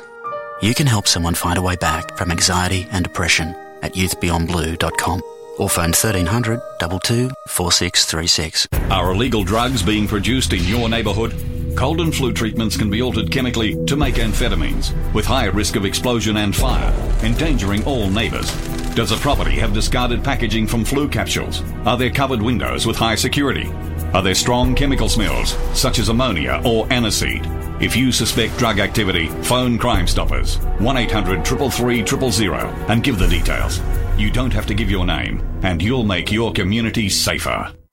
From Paran to Parkdale, you're listening to Southern FM.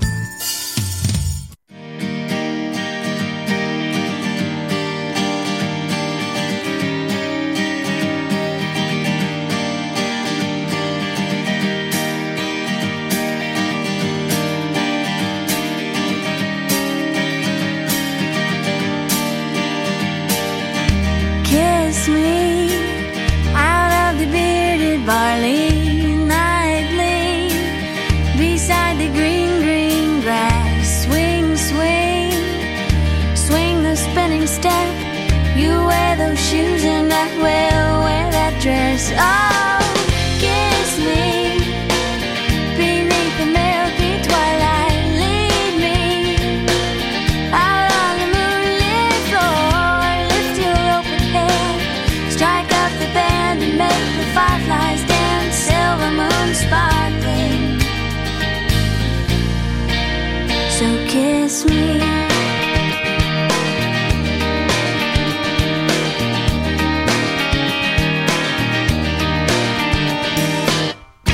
Kiss me down by the broken tree house. Swing me up on its hanging time. Bring your flowered hat. We'll take the trail marked on your father's map. Oh, kiss me beneath the milky twilight. Lead me out on the moonlit floor. Lift your open head, strike up the band and make the fireflies dance. Silver moon sparkling. So kiss me.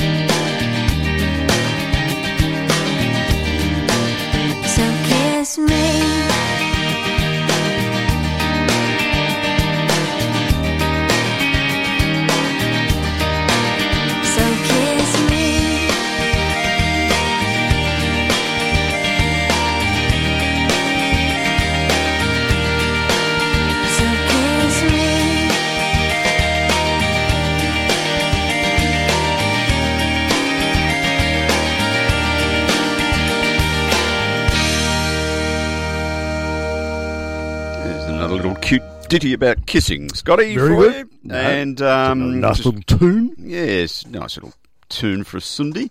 Just an update. Yes. The new record set at 486 for the partnership between Marcus Harris, who went out for 239, right, and Willie Puskowski not out 255. Wow! So he's... And I'd love it if we could see him in the Boxing Day Test against India this year. Speaking of which, we're going to get a crowd up. Apparently so. We're going to get a crowd up, Are and they're we? talking. The Cricket Australia, the MCC, and the state government last week revealed crowds of up to 25,000 would be allowed at the MCG for each day of the Boxing Day Test. Really? So we're going to make that much progress in the next 7 weeks. The question on everyone's lips is how they're going to do it. Yep. You're going to have to sit two seats apart. How many can you get in the members versus the general public? So I think there's a bit of work to be done on that, because they would normally get almost 100,000 of that. Oh, in a heartbeat. Packed. In It's a heartbeat. packed. Yep. And they're talking about the Australian Open, the tennis. Yep. And they're talking about the Grand Prix. Yep. So they're hoping that Andrew Westacott, who's the Australian Grand Prix boss, who you would know, he's hoping that 60,000 could attend the Grand Prix. And that's in March. Yeah, it's March. Yeah, I mean, it's 5 months away. He said we got to get the right flexibility and all that sort of stuff, but that's fine. The cricket trying to get it going, and then Tennis Australia is working out entry and quarantine arrangements for 750 players, because that's going to be, oh wow, they're coming from overseas, from hotspots everywhere. That's problematic in itself, isn't it? Right at the top of the list. They're planning on January's Australian Open about 25 to 50% of normal crowds. So given they normally get 800,000 through the week, through the 2 weeks, they probably get less than half that.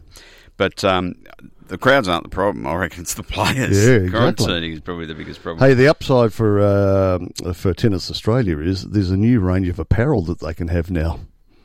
Face masks with AO written on them. Right.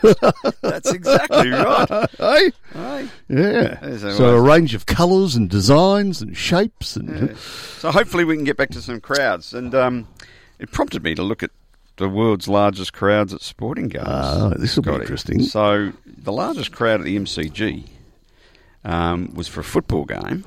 Yep. In 1970, between Collingwood and Carlton. It was the grand final. Yeah. And this was... What year? This was 1970. Yeah. Would you like to take a guess at how many they jammed into the MCG? I'm going to go about 114,000. Yeah, a bit more than that. Is it? I reckon unofficially 121,000. 121? Yeah. This was in the days when you had a bit of standing room. Well, that's right. There was a lot of standing room, wasn't they there? were also, some of them were on the ground. I was going to say they were on the boundary. Yes, right. Near Wayne Harms when the ball got... That's right. Somebody actually kicked it back in. We had 2 pies, and had a beer. He was that far over the...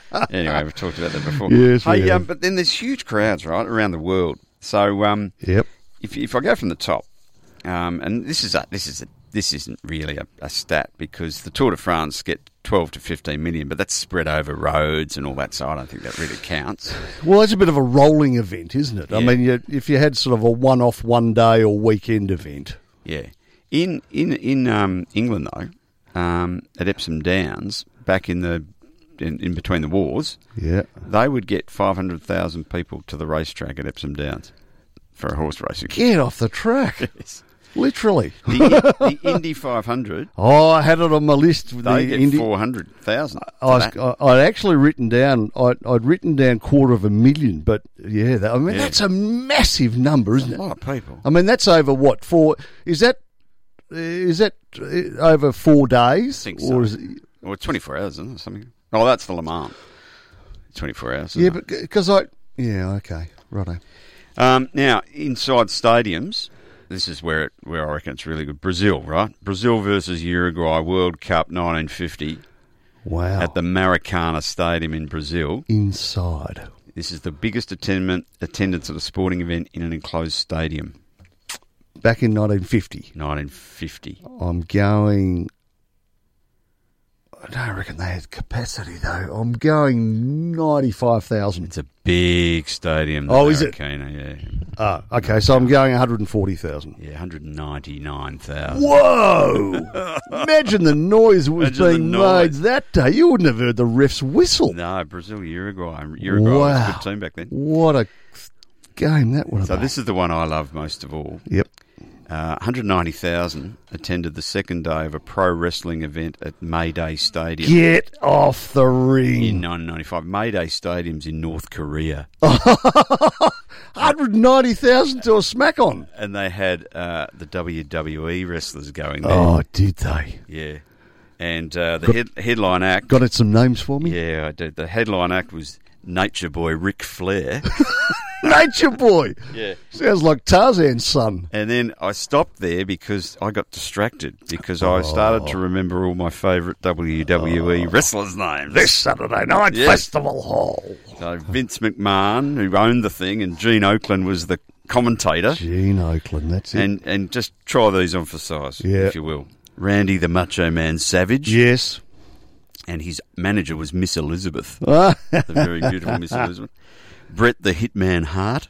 Remember him? Oh, vaguely. Mr. Wonderful Paul Oh, Orndorff. yeah, absolutely. Yeah. George the Animal Steel. Yes, George the Animal. Didn't he have a thing over his head? Yeah. George the Animal? Yeah. And he used to bite the turnbuckles. Yeah, that's right.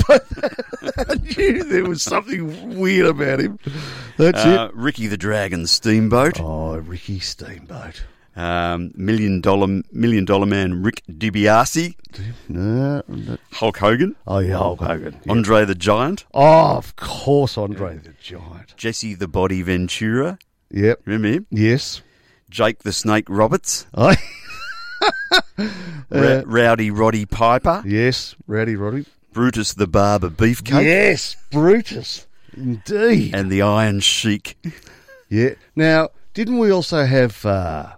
wasn't Killer Carl Cox in there? No, he's Australian. He wasn't. Oh. He was back in the Mario Milano. Oh, I was going to say that's. Oh, yeah, that's WWE. my. Oh, yeah, this is sorry. That's I've got my wrestling and my WWEs because I was going to go Mario Milano and Killer Carl Cox Yeah. Okay, so the old WWE guys. Yeah, so very good. Oh, sorry, distracted by that.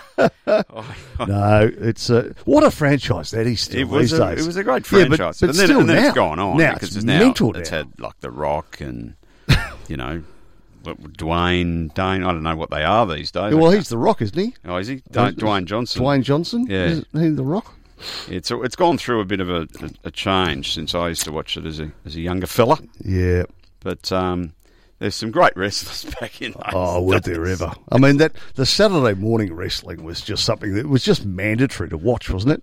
Thunderbirds at 6 o'clock. Yeah, and then then the wrestling, I think, came on at about 8 or 9. Then you had like Shawn Michaels and The Undertaker and John Cena and Steve Austin, Colbone Austin. Yeah, see, I wouldn't. The Big Show. I wouldn't know the new boys. No, anymore. I don't know them as well as do you remember? the It's a bit like you remember the names of your footy team sort of back in the 70s and 80s, Wayne Judson, number 42, and Brian Minot, number 2, and then you sort of go through this current crop of kids and go, who's number 17 again? Who's number 4?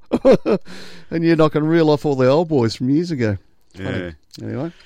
Oh, yeah, so that's, so you had, you were talking about Australian wrestlers. So you've got Mario Milano. Spiros Arian. Oh, yes. Killer Kowalski. Maybe that's what I was thinking. I had Killer Carl Cox. Yeah. Larry O'Day. Oh, Larry O'Day, yes. Larry had really big shorts. His shorts went from about his knee to about the middle of his chest, I reckon. And Brute Bernard. Brute Bernard, yes. And there's another guy called Bulldog Brewer. He was good. And who was the guy? Who's came off the top rope? Yeah. Who was the prolific top roper? Can't remember. But of course, Jack Little. Oh, yes. Was the ringside commentator. Yes, he was. Yeah. Fantastic stuff. No, brilliant. Yeah. Abdullah the Butcher. Oh, sure, no, he escapes me that one. I think he got chopped up. Anyway, I digress. So that's what I was talking about, sporting crowd. So there, 190,000 went to see ravishing Ric Flair, Nature Boy. That was a lot of heads. The biggest golf attendance was in Scottsdale, Arizona on the PGA Tour. Single day, 170,000 people. So apparently it's the largest crowd to witness a single day sports event where the event is held within the confines of a private piece of real estate. Right. Okay. And the rest, there's lots of soccer. Really? Lots of soccer. Yeah, I can imagine.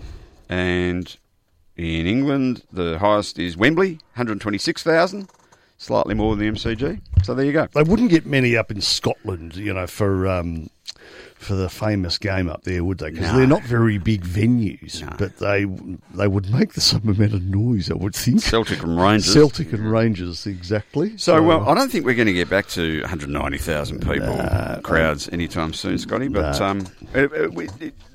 we just hope that we get a crowd to the Boxing Day test because it's a high-quality game. It deserves people there to make some atmosphere. And I'm sure the people that manage to get in the ballot or get a ticket will make some noise. Well, the interesting... absolutely. The interesting part, too, if you recall when watching the sport racing telecast yesterday, was there was some discussion around the fact that because there were no crowds...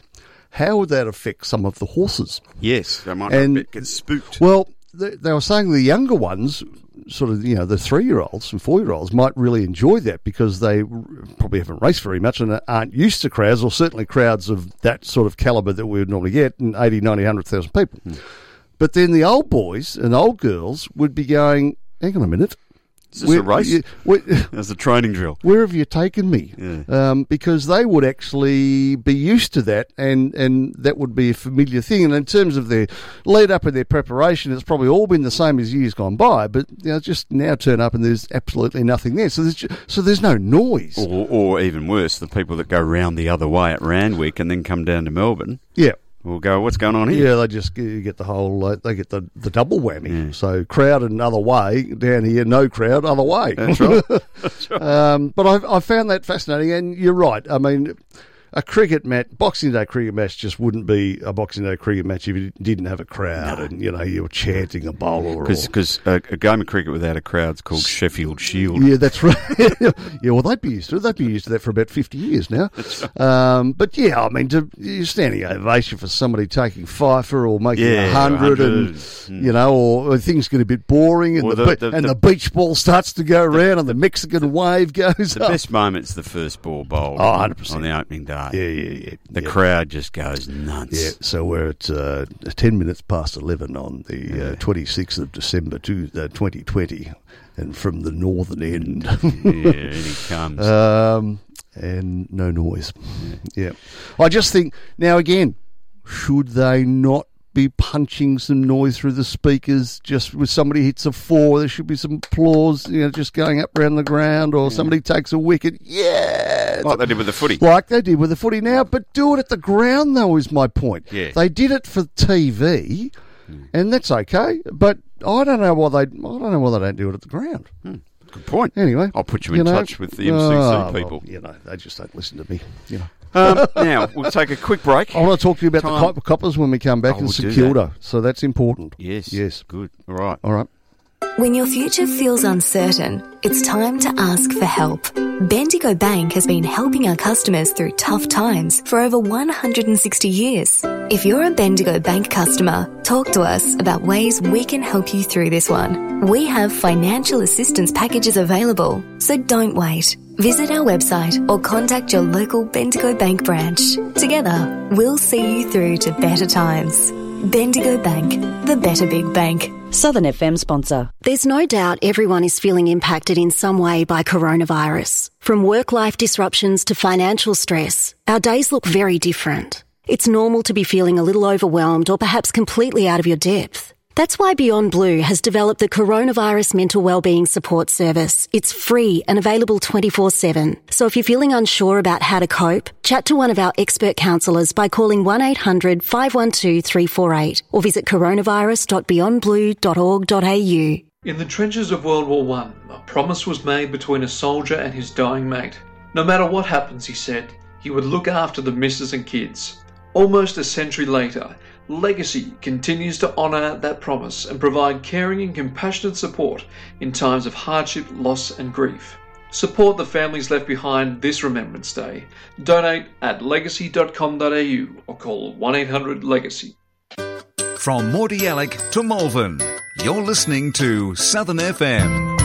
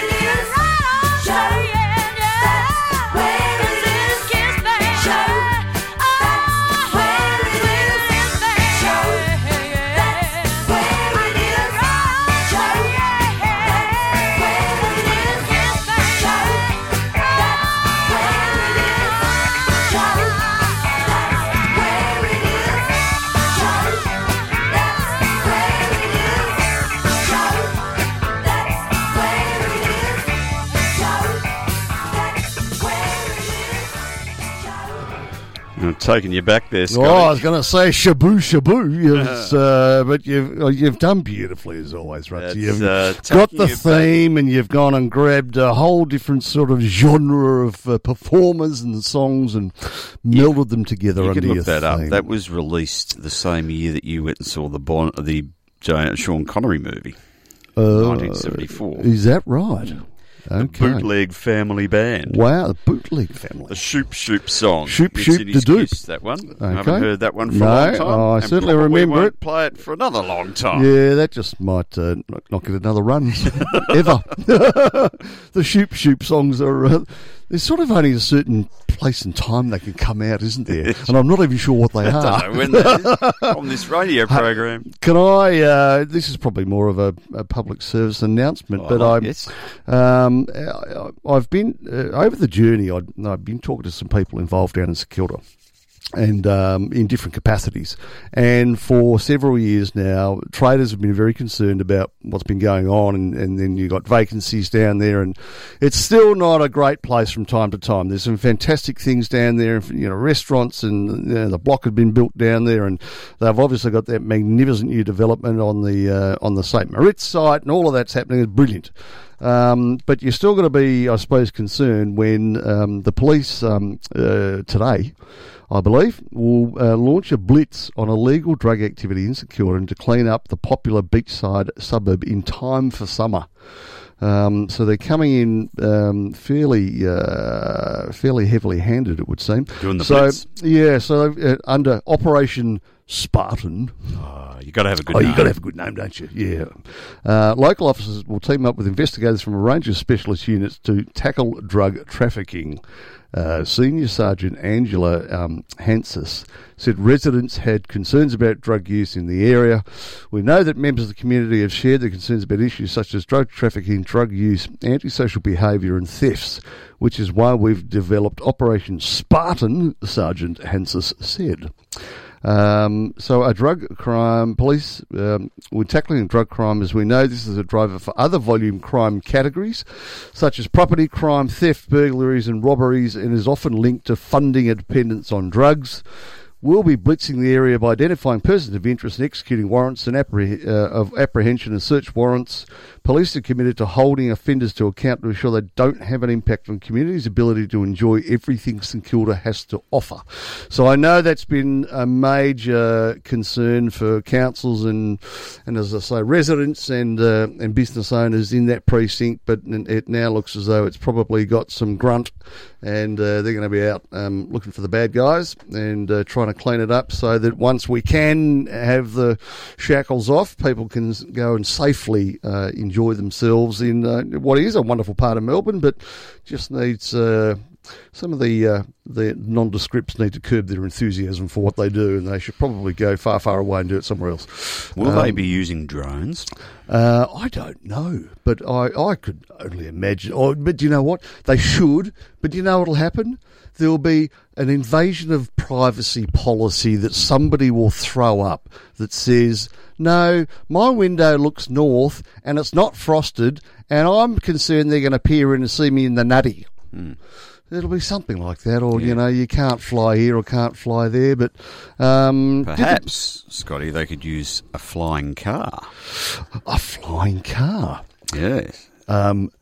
A Segway 4. Yeah, a Segway 4. Flying cars. Because I know you love everything to do with... I like hoverboards. Anything motorised that comes off the ground. Yes, I do. So, and you love cars. And so why don't you lead us off with the flying car So before story? you might go and buy your T car, you might want to hold your shekels. Well, I might. And you might want this. You might have to go to Amsterdam, though. Well, no. Which you can't do for some time. Anyway, Amsterdam. For decades, the world has been promised the imminent takeoff of flying cars. This week, a commercial model won the nod to drive on the roads. So now we've got a flying car that can actually go on the road as opposed to flying. So anyway, I'll work my way through that. Europe's motor vehicle regulator has cleared the way for PAL v Liberty, developed by a Dutch startup, to be registered as a car. Its makers hope that authorisation to sell it as an aircraft will be granted in as short as the time frame of 2022. So we're out far away, old son. The three-wheeled Liberty looks like a futuristic Reliant Robin, albeit with bat wings. Yeah, mate, you're going to get a Batmobile with bat wings on top. A prototype first flew in 2012. So 8 years ago they had this thing up in the blue, blue stuff. Yep. The final model to be built in India, you still want one? Will cost $500,000. Not cheap. Yeah, it comes in red at $458. 80 orders have already been placed. The two-seater will fly at up to 177 kilometres an hour with a range of hundreds of kilometres. So there you go. There's something that's... I looked it up, and it's probably not what you'd expect a flying car. It looks nothing like a car, I'm going to imagine. It's like a gyrocopter. Is it a miniature Cessna? It's got it's got rotors on the top that fold in, so they fold out when it's ready to fly. Yes. They're not powered by the engine, the rotors. They're powered by a separate engine on the back of the car. Right. So it can hover like a helicopter, but it can't take off or land vertically. So it needs a runway of at least 600 feet long to go, because it needs the thrust from behind. So it's kind of weird. Right. In driving mode, the Liberty can go up to 99 miles an hour. Right. On the road. On the road. Yep. And in flight mode, its maximum speed is 112 miles an hour. Oh, that's miles an hour. This was 177 kilometres an hour. Oh, yeah, it was, yeah. So this is About the same, miles. yeah. For comparison, the average helicopter goes about 160 miles an hour. So it's not as fast as a chopper. It's Yep. like a gyro chopper. Yep, that's all right. Switching between flying to driving isn't simple. You've got to extend the rotors, fold them away. Takes a couple of minutes. Right. Car isn't allowed to fly yet because, Right. as you said quite rightly, that involves a fair bit of regulation. Yes. Clearance from aviation, city commissions, safety measures, designated flying, driving lanes, all this sort of stuff. I can't imagine this is going to work in any major populated city. They also need regulations on how high the cars can fly, of course, because they can't go near the 3,000-foot cruising speed of planes because they'd bump into them. Ouch. But there's a big difference between 200 feet above the ground and 1,000 feet above the ground. Yeah, death. Right? It's called. So the thing only has an altitude limit of 3,500 metres, so if you go north of that, you're cooked. So anyway, it's as you said, they're going through their certification. And the asking price is, as you said, a fair few shekels. A couple of shekels. Yeah, it's got a bit to do. You could. I just all I can think of is how, in Blazer's name, in highly densely populated cities, would you be able to work your way through every machination of what's required to make that fly? I mean, remote outback Australia, no problem. But we've got a thing called aeroplanes, all right? So we actually don't need them out there. Well, where would you actually use if you these apply things? logic, say if you owned a helicopter today, yes, and you could just park it in your backyard, yep. For you to, you'd have to obviously be a registered pilot. You'd have to have all this certification, all that sort of stuff. Yep. But when you take off, there's going to be sort of noise issues and neighbour property issues. Yep. Right. You're going to have to know where you can fly a chopper and where you can't, because that requires you to probably do an flight plan. You've got to do a aviation flight training plan and all that sort of stuff. And, Yep. You know, I do have a son who's involved in the caper, so he'll tell you all about it. Yep. Coppers only fly within a certain band. Planes, light planes, Yep. then the big ones. Yep. And there are only designated landing spots, I imagine, wherever your destination is. So, but having said all that, if you could work that out, wouldn't it be good? Because you could go, like, I feel like driving into work today, and then the next day you might go, oh, no, I'll just fly to work today. That'd be cool. Yeah, it'd be cool.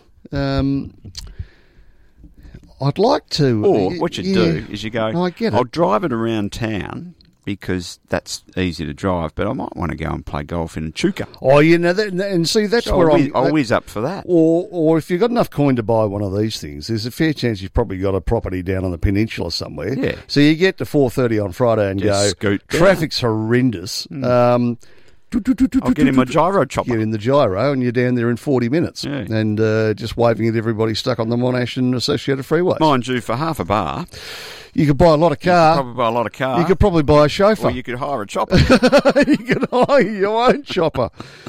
Oh, you know the old saying, old son, if it flies or floats, rent it. That's exactly right.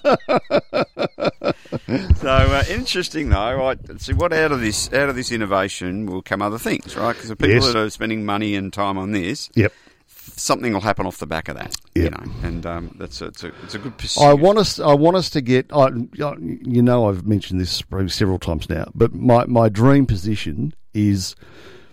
There's me and the bride, and there's you and your bride, and there's another couple, and we're going to go away for the weekend. And I just I swing by your place and pick you up as you step into my 65-foot Winnebago, driverless, yeah. And we've got dinner.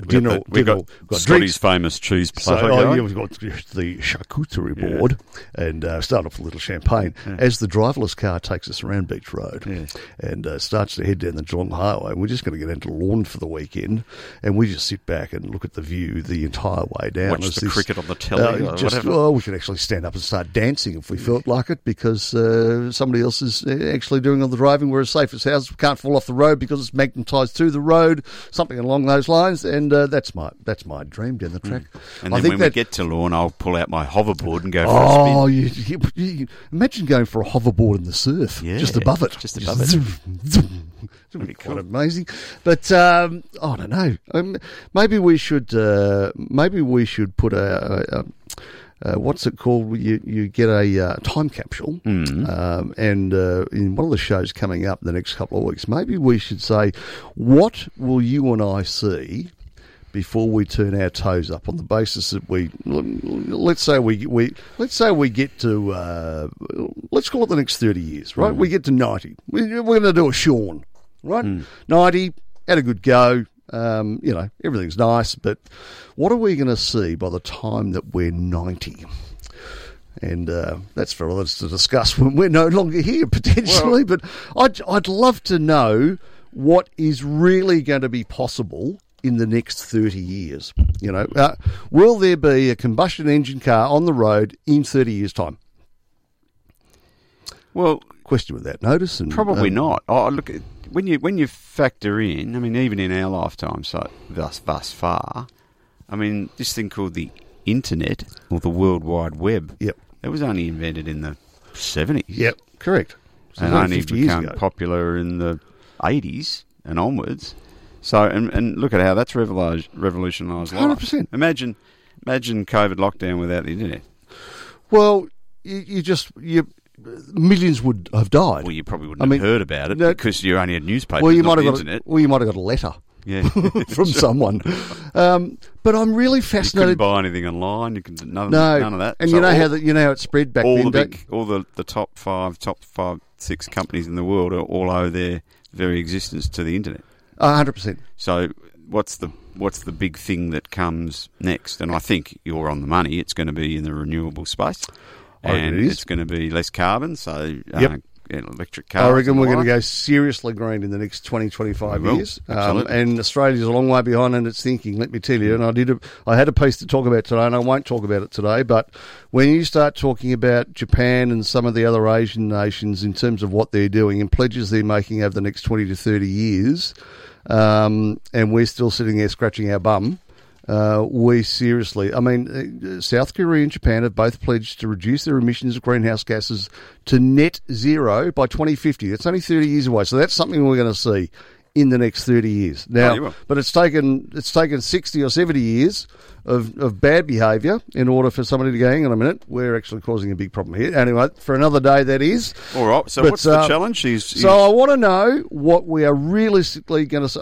Here's one for you, for me. Yeah. We are going to see Uber helicopters from the CBD to the airport. Can't wait. That'd be good. Better than a train. So, the trains should all be bullet trains. You should be there within 3 minutes. It should all be underground where you don't see it, and just build a tunnel and make that happen. But no, Uber taxis from the city to the airport, and then you can get an Uber taxi from here to Portsea. Yeah, and one on mine is going to be hoverboards. There'll be some derivation of that, I'm sure, at some point. I mean, I'm surprised. The one I am surprised, and we're just about out of time. The one I am surprised is that one you stood up on and sort of leaned forward and backwards. Segway. Yeah, but it sort of came and went. No, I'm disappointed. What happened to it? Anyway, let's investigate that for one day. For next week.